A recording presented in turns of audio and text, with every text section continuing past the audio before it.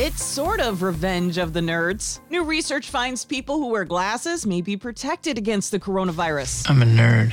Welcome to the real world. I'm Jennifer Brown. Here's what's trending. At one hospital in China, they noticed very few coronavirus patients wore glasses. We're talking around 5%. There are theories. One is glasses protect the eyes against coughs and sneezes, and people who wear glasses are less likely to rub their eyes. And folks who are older tend to wear glasses full time. Being older may mean they're more careful too.